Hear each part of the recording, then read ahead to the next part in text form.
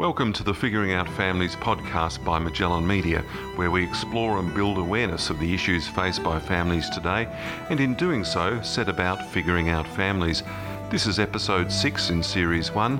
Our guest is Deacon George Pechmet.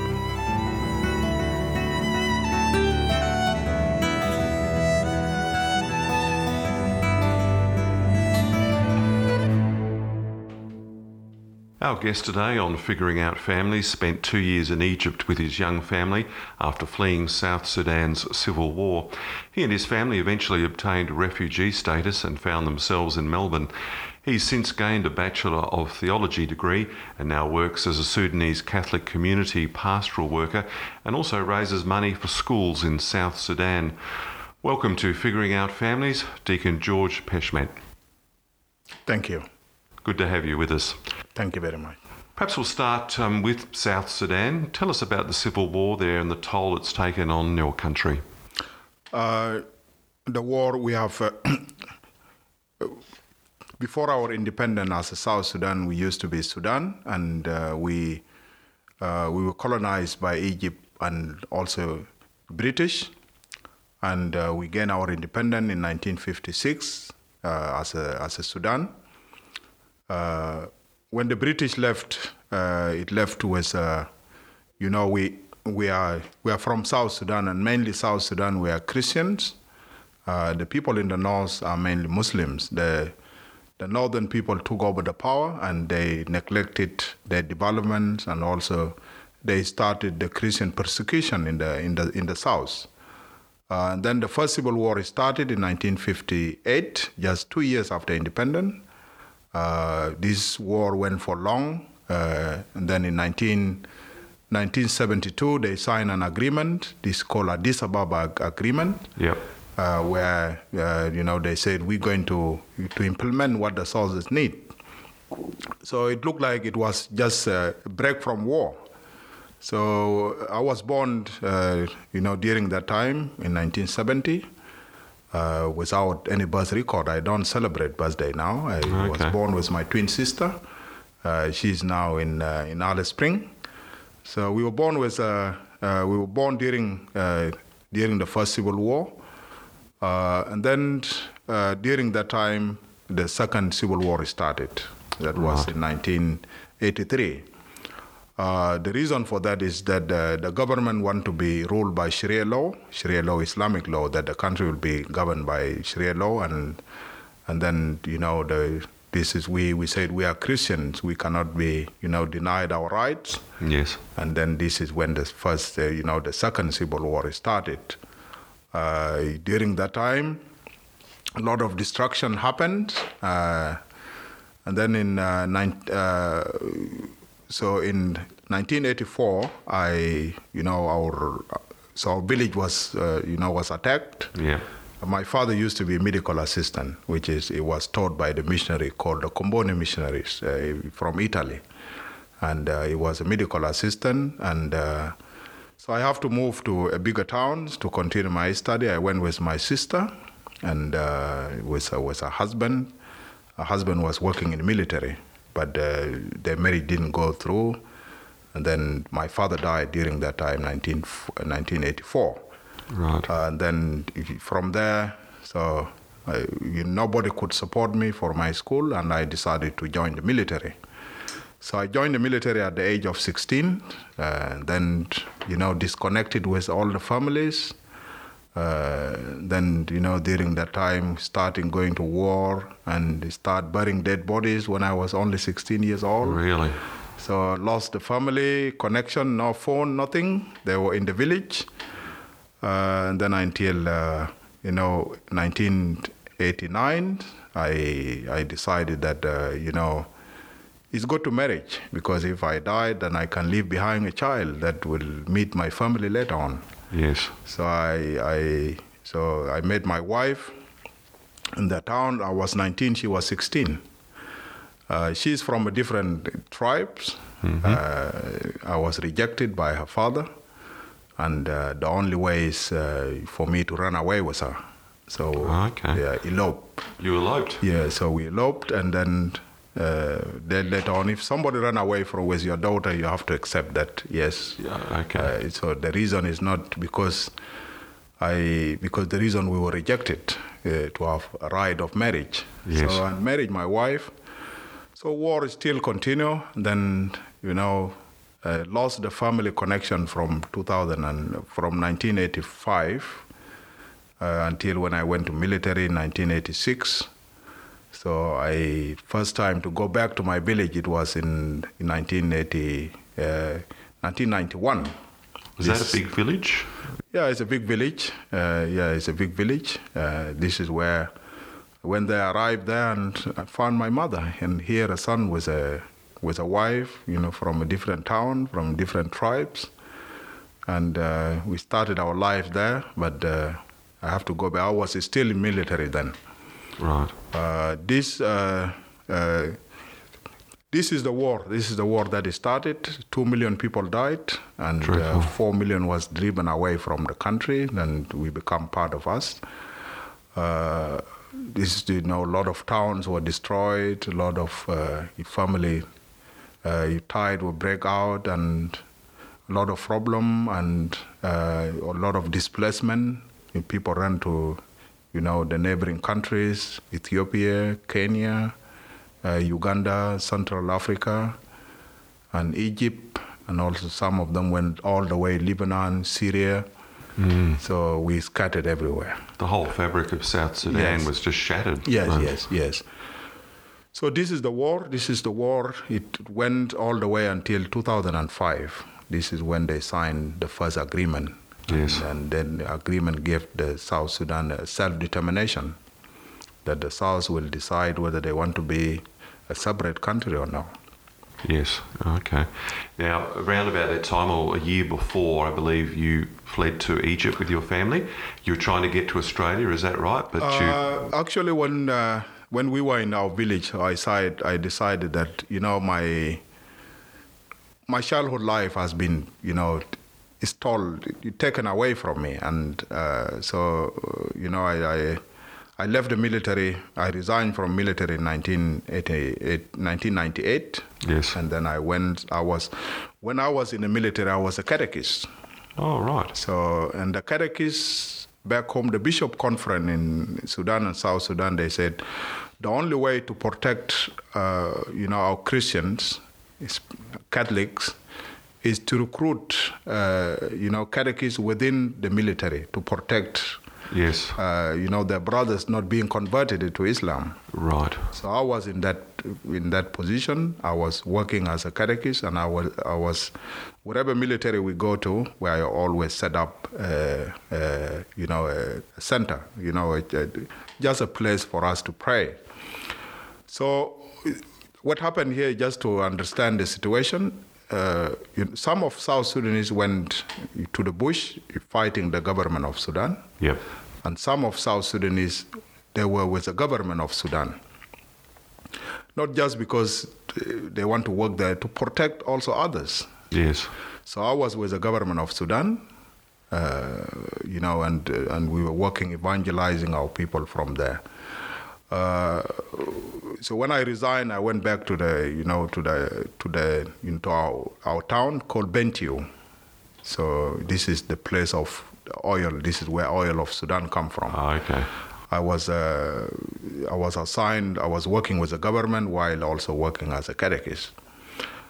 But I said during that time we have 3 children, 3 daughters, and I said, this is not the best place for me. So we heard about people going to Egypt, and then there's a possibility of, if you go to Egypt, you can be resettled in a country where you can have opportunity and a better life for your family. Yeah.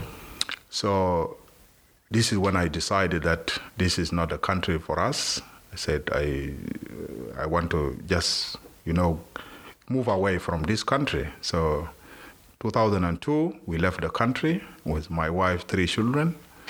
With my wife and 4 children. Our son, who is now, I'm going to talk about it later, he was born only 4 months. And then we left. We went to Egypt with 4 children. It is a journey like the journey of Abraham, and a journey to the unknown place. Yes. You just go and you see what God will show you. A real challenge, I imagine. It was from moving from Sudan, South Sudan to Egypt, and not really knowing what was coming. Yeah. And had you thought of Australia when you got to Egypt? Or? We were in Egypt. We arrived in Egypt, and you have to stay with friends. We stay with friends for a few days. And Egypt, there is no refugee camp. As soon as you arrive in Egypt, you have to be registered under the United Nations. Yes. They will give you a card that you are now under the United Nations protection. The Egyptian people, they don't like South Sudanese because the people in the north, they put in their mind that the issue of war is because South want to block water coming to Egypt. Oh, okay. So they don't like us, and we struggle in Egypt. Children cannot go to school because they can be beaten on the way. Yep. By Egyptian children. They can be thrown by stones and all this. Oh, that's terrible. So we leave the children home. There was no job. They give job to the ladies and clean the houses. Okay. But you can work. I was working in factory and shoe factory.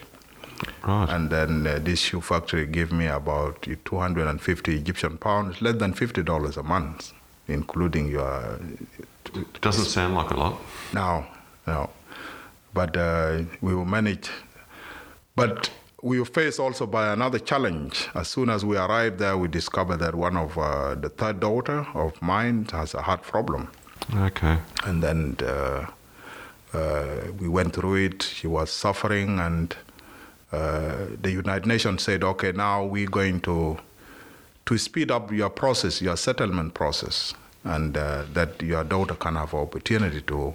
Yes. Maybe if you are resettled in a country where it's with a good hospital, she can have the heart surgery. She was only 3 years old. Right. So they assigned an official to assess our application, and you have to write why you leave the country. So you have to write, like a history why I left the country because of this, and the official will come and assess your application.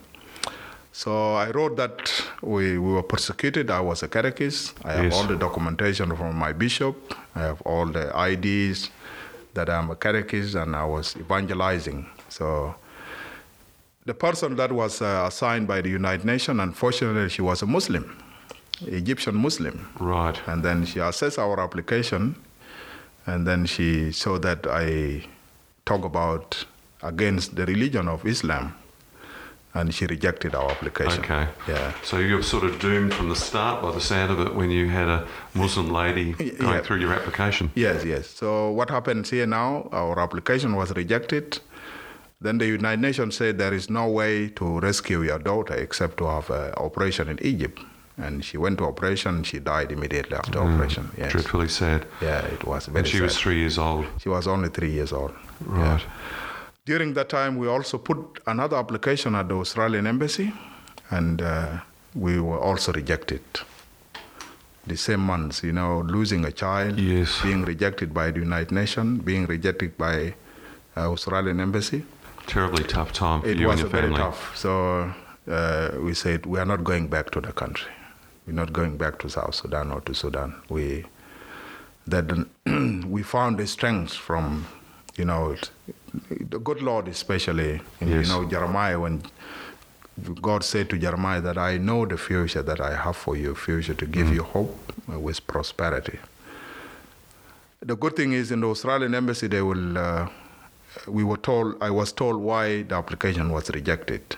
They said, because I talk about myself, about that I'm being persecuted. I didn't mention anything about my life. My wife can also be in danger. My children can be in danger. Okay, so that was good feedback to get from the embassy. They said you have to explore that. So we put it in. I wrote down that yes, my wife, because I'm an evangelist, and she also can be persecuted, and all these children can be recruited to child soldiers, girls can be married, forced marriages, and all this. we put the application in. Within 3 months, we were accepted. Oh, terrific. Accepted to come to Australia. Yeah, that was good feedback you got from the embassy anyway. It was very good. Yeah. It was very good. And then from there, we have to go through the process.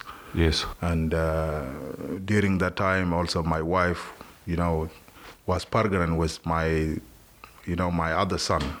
His name is Matthew.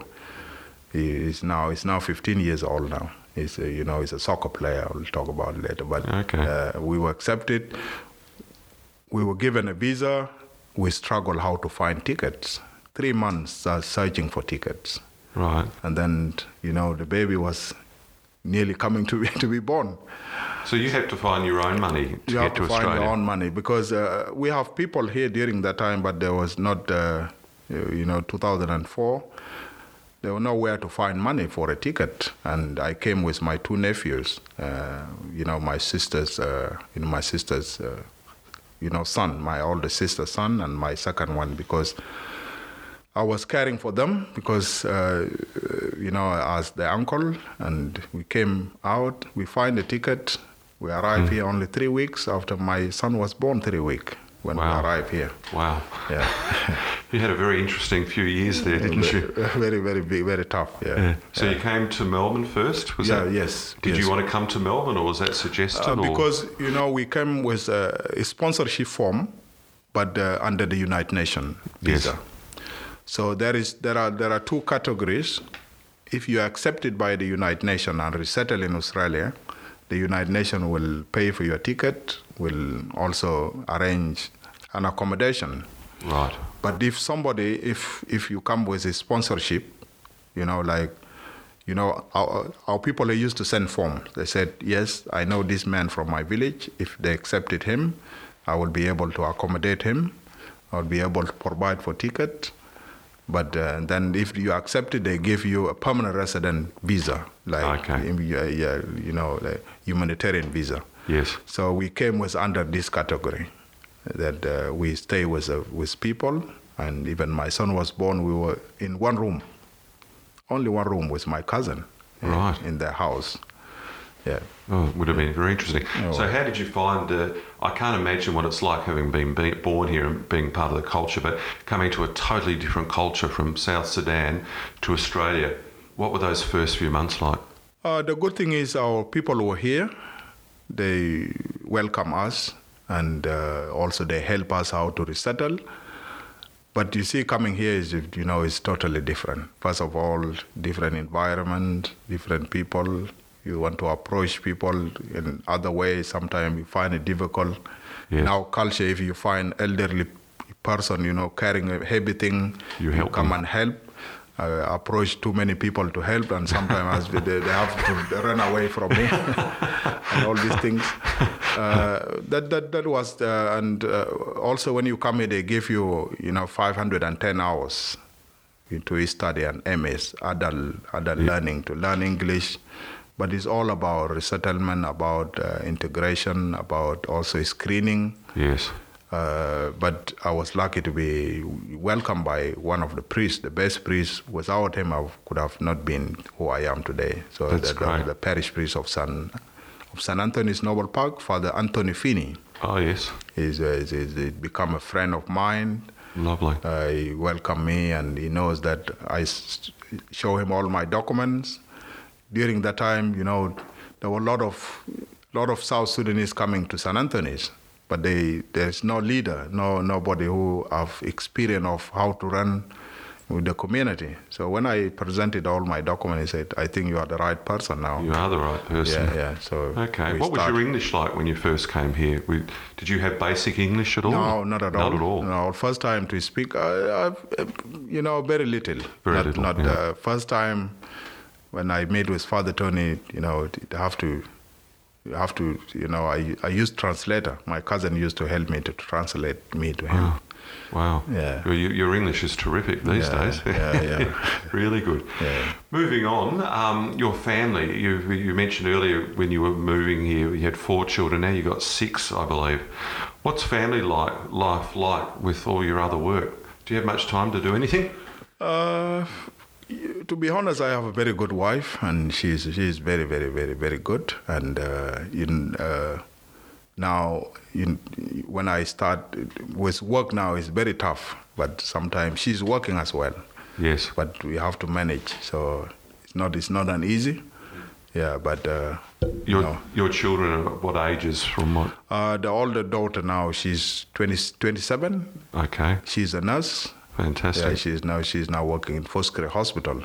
Lovely. The other daughter, she's 22. She's now a mother. I'm a grandfather. Oh, well, yeah. Wonderful. Yeah. You don't look old enough to be a grandfather. Yeah. And then my other son is finishing year 12. He's turning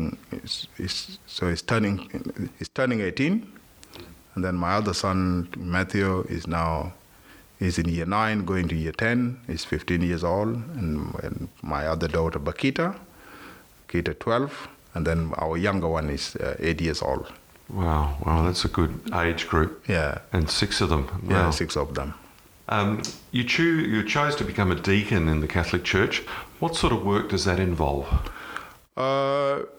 Now officially I worked full-time ministry. So I'm appointed by the Archdiocese as a chaplain for the community, and I worked also as a parish deacon. So it's a full-time ministry divided into 2. Yes. Part-time as a chaplain and part-time as a parish deacon, where I helped the parish priest.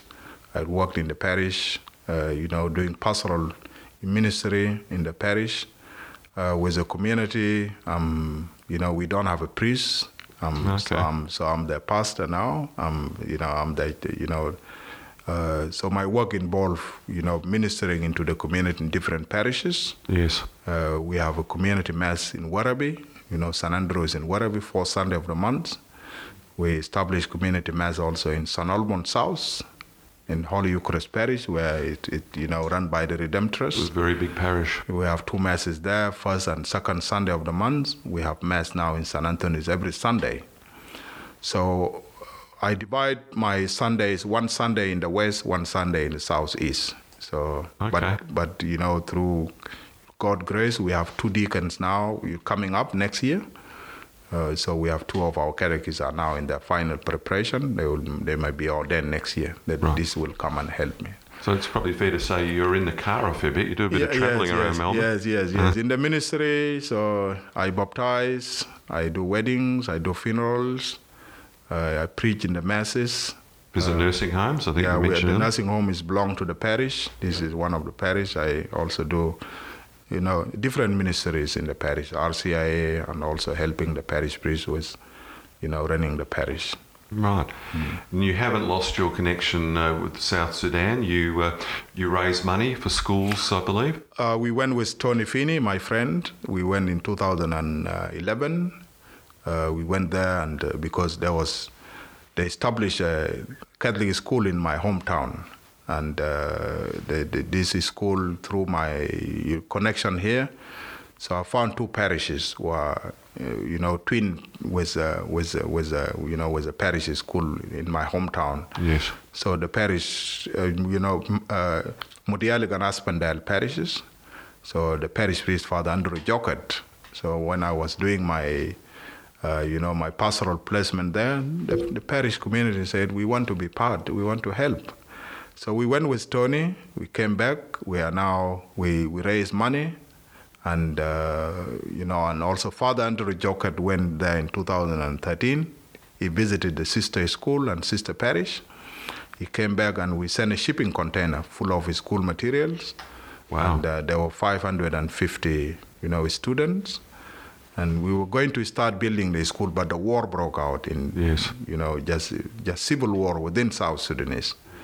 So we now put it on hold until the war is finished, and we're going to restart building it again.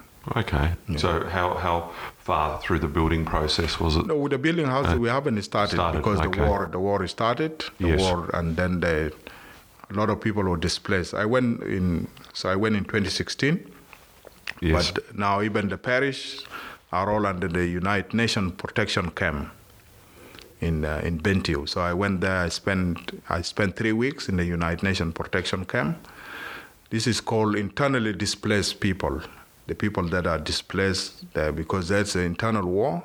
Yeah. So the United Nations opened a camp where people are in.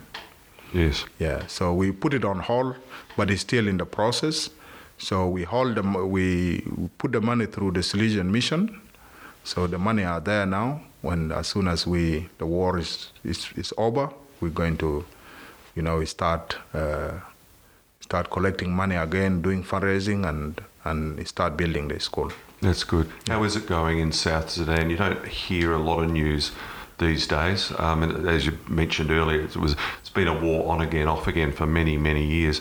Have things settled down a bit? Now there is a peace. They signed the peace, and it was actually signed in 2015, but it was hard to implement it. Yeah. The opposition party came into the capital. The war broke out again. The opposition leader was chased away all the way to Congo. Right. And he survived several attempts. Yes. Now they revitalized the agreement again, and they're supposed to, to form a unity government on Tuesday, but they asked for more extension because there are a lot of issues that need to be implemented, the security agreements, and also there are boundaries issues within the tribes, within the states. Has not been done. They want to reunify the army to have one single army. So they give them another 3 months, and then within 3 months we'll see what will happen. And if you see them last time in April, they went to Rome, met with Holy Father, and Holy Father kissed their feet, asking them on behalf of the suffering people of South Sudan to accept one another and also move forward for to implement the peace. Very good words and very true. Very long suffering, absolutely. Yeah. Your life, I guess, as a refugee or coming from that background, that would have helped you, I imagine, as in your present role now and working with young Sudanese or Sudanese generally? Yes, of course. You see, with the experience that you see now, I've been through that situation. And I know the trauma that they've been through. And when they told me stories, I know that this is true. Yeah. But if you say to somebody else, they will say impossible. Right. They will not understand. No. But being part of it, being part of them, and I know it helped me a lot in their ministry. Yes. It's not an easy ministry.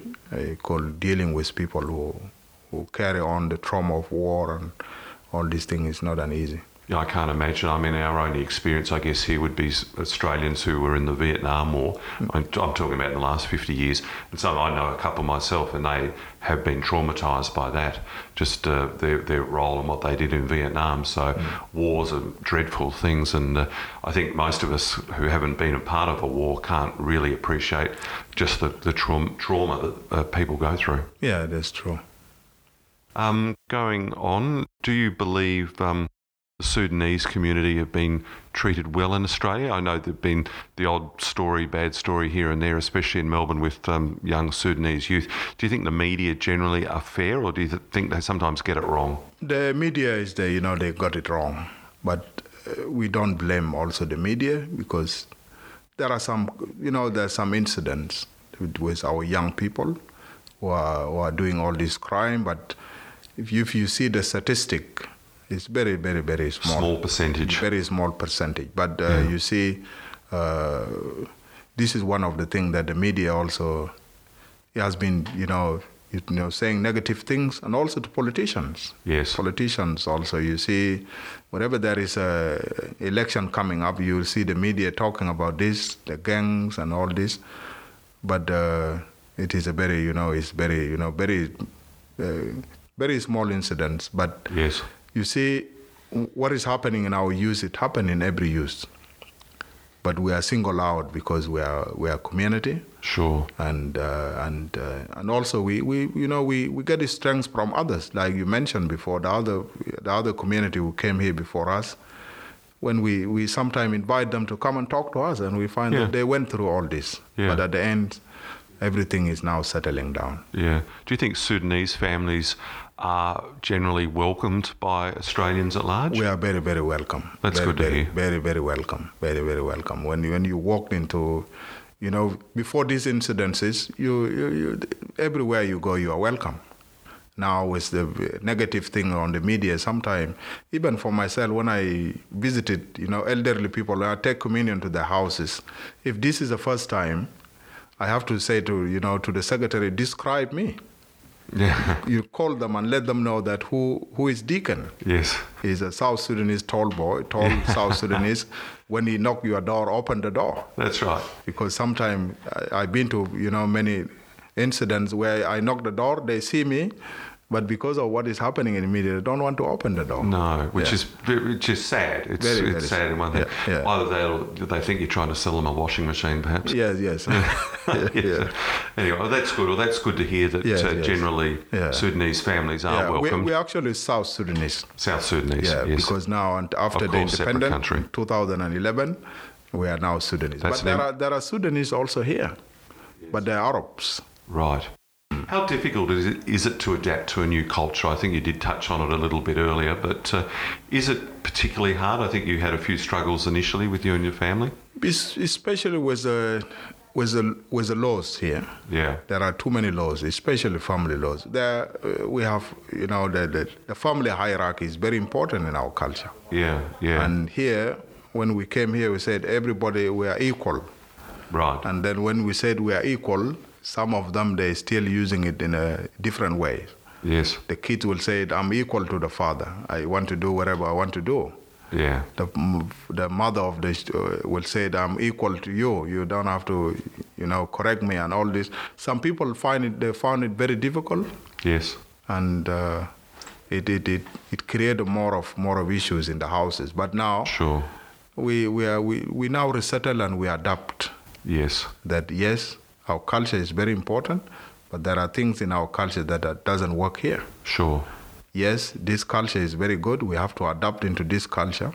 Yes. And whatever we find difficult, we need to, it's a process. You cannot do it at once. Mm. But now, we understand now that, yes, we have to adapt into this system. Right. I imagine younger people especially would adapt quicker. Children are amazingly adaptive. They adapt very quick. Yeah. And two or three of your children were born here? 3 of them. 3 of them. Yes. Yeah. So they're Aussies. Yeah, they're all Aussies. Even my son now, he went to prep here. He went to kindergarten here. Yes. So they are all Aussies now. Deacon George, perhaps you could tell me, are there some issues in particular that you find when you're out ministering with Sudanese, some of the issues that are particular to the new Sudanese to Australia? One of the issues, you see, the divorce. It become one of it's not in our culture. Because when we marry, we pay dowries to the girl family. Right. When we marry, we are not marrying only the girl, we're marrying the relationship between the two families. Okay. When we married, we marrying a girl that will be, part of the village and part of the tribe. A girl that will raise up, will bring children that will defend the village and the tribe. Children that will be known that they are not only for this family. So this is how it is, and this is why marriage is very rare, because when things happen, yes, 2 families will come together, the elders will be involved, elders of the community, issue will be solved easily. Yes. We have come here now, so I did mention before the equality, that people are equal. Yes. And also we have, confidentiality. We have also the privacy, the people that I just want to solve my issue by myself. Even if as a minister, sometimes I know that within the congregation I might hear outside that, this couple, they have a problem. But if I'm not invited in, I cannot go and talk. But back home, if I know that this part of my congregation, they're struggling in marriage, I have a right straight away to go and talk to them. Yeah. Now we have come here now, the issue of divorce. everybody will say, it is my own thing. I have a right. I have a right to call the police to come and ask the husband to leave, or ask the wife to leave, or as a child, I want to go out from the house. This one create more problem. Now, most of the families, you see now, maybe 90% of young people who are now causing problem they're missing one parent. Yeah, single parent. Whether through war or whether through divorce. Okay. Now, the role of the father is very important in raising up children. Now, you see, these kids now, maybe the father is not here. Some fathers went back. They find it difficult here. They went back. Okay. Does that happen a fair bit? Not, it's very rare, but mostly, if divorce happens, somebody will say, because as soon as the divorce, in our culture, if the divorce happens, the children are given to the father. Okay. And the children are belong to the father and not belong to the mother. Wow. Yeah. The dowry are paid back to the father's family. Yes. You know, if I divorce my wife, they will pay me back my dowry. That's interesting. Yeah, so it is very different to the Australian way. way. Very different to the Australian laws. So I could see that could cause real problems. You know, some are willing to ask us to be part of the solution. Yes. And we have come also to some cases where there is also intervention order, but when they realize at the end that now it is not the way it has done in our culture, we have to involve the church. Yes. Or we have to involve the elders. Yeah. Do a lot of Sudanese seek your assistance or seek? A lot. Well, that's a good thing. Yes, a lot. And I worked, so here in the Archdiocese we have 16 accredited catechists working with me. Yeah. So this is, they always come and help. And also with elders. Because South Sudanese were 64 tribes. Oh, really? 64? 64 tribes. Okay. So, but the common language that I minister to my community now, Arabic. Yep. This is the common language that everybody understands. Yeah. Or English. So now, if any one of my congregation have a problem, I always involve the tribal leaders. Okay. In solving the issues. Yes. So they have to be part of it. Yeah. But there are some cultures within South Sudanese also I don't understand. Okay. Because it's a tribal culture. Yes. Yeah. And we don't necessarily understand that here. No.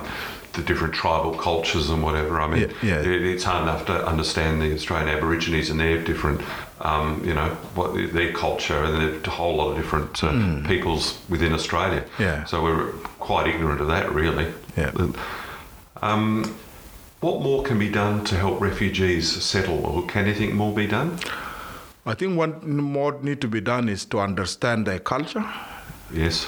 To also work with them. You cannot work by yourself. This is what, now the police and the government, they understand now that we try by ourselves. It didn't work. Now we have to come back to the community. Deacon George, you mentioned off air about some of the work you do out of hours, patrolling, for want of a better word, shopping centres to look out for Sudanese youth and others who are doing the wrong thing, and how successful that's been. Perhaps you could tell me a bit about that. We have started now in the southeast, Fountain Gate Shopping Centre. We have started a community patrol, and this is. It's not just the South Sudanese community, but it is combined with the Pacific Islanders, the police and the security in the shopping center. Why we did that? Because there was an incident a few months ago. There was a fight, and one of the girls was snapped by a knife. We have incident and also report that when they finish school, there are some young people, they go there at shopping center stealing things. So the police came and they said with us, what can we do? We said, okay, we need to ask, to do the community patrol. We've started now 2 months. So we have 2 shifts. The first shift from 5 to 7, the community. Then the second shift is also from 7 to 9. Right. So Thursday and Friday. Now, since we started this, no more problem. No problems. The No problems problem have at gone all. away. And also coming back to this festival. Moomba? Yeah. So You were about to say Moomba, I know you were. yeah. There was incident few, I think 2 years ago. Yes. So our young people went there and then they caused problem. Now, every year we have community patrol, working together with the police, and now there's really good outcome. Yeah, it was wonderful, and also there are also other shopping centers in the west. Also, they're also doing patrol. Now, also through the Catholic Care, prison ministry. Yes. I also established a visiting group mothers. This is called the Daughters of Jerusalem. So these Daughters of Jerusalem are a group of mothers from different denominations. Yes. So they go there and visit these young people in the prison. So they have, they went through the check and all this. They're working together with Sister Mary. Sister Mary, she's the prison ministry, doing prison ministry. And talk to these young people. Some of them, they go to prison, they write that I don't want to be visited, even by my own parents. Right. So now, these are, they are now bridge between the family and the child in the prison. Yeah. A lot of these issues you're talking about, they're certainly not specific to South Sudanese. No. They're problems in all cultures and yeah. always have been. Yeah, and we find it very difficult. Yes. For us in our culture, for your own child to say, I don't want to be visited, I don't want my parent to visit me. But they're doing it for a reason, because they feel shame. Okay. Yeah, they let the family down. They know that we struggle. We brought them into this beautiful country. But sometimes this is why we said we don't want to condemn them. We don't want to journey with them. We don't want to give them hope. We don't want to accept their wrong and accept them, them back to the community. Yeah, well, that's a great way of looking at it too. Yeah. Most people are redeemable, for want of a better word. I think they can be turned around. They might have had a bad upbringing. They might have a single parent. They might have had a parent who abused them, and they've had a rough time. But that doesn't mean to say that they're not beyond help. Yeah. And finally, this has been a fascinating podcast, and I hate to finish it, but anyone who's listening to this podcast, if they want to donate money, you mentioned earlier about the school in South Sudan, the Catholic school, what can they do? Where can they send their money? We have a tax-deductible system through the Salesian Mission in Ascot Vale. They can contact me directly, and I will link them with with the Salesian Mission. So we have an open account there for the school. Okay. And I think this is what the people of goodwill want to do. And you've got a website, have you, that people can go to? No, we don't have a website, but they can find me, and then I can link them directly to the Salesian Mission. Is that true? They can find you through the parish you work in? Yeah. They can find me through the parish or through the archdiocese. Okay. If you go to the archdiocese website, there is ethnic community chaplain. Yes. You click into South Sudanese, you'll find me. I've got my telephone number there. That sounds like a pretty reasonable way to go. Yeah. Deacon George, we have to leave it there, but thank you very much for being a part of Figuring Out Families. Wonderful, nice to be here, and thank you very much.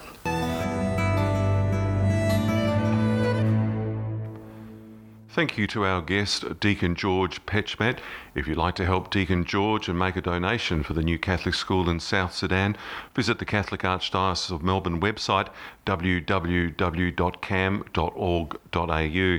If anything in this podcast has raised issues for you, there are organisations out there that can assist, including Relationships Australia, Beyond Blue and Lifeline, among others. Make sure you subscribe to our channel so you don't miss an episode, and remember to visit www.magellan.media for more details or to leave a comment. You can also leave a comment on our Figuring Out Families Facebook page. Thanks for listening. I'm David Ahern. Until next time, this has been Figuring Out Families, brought to you by Magellan Media.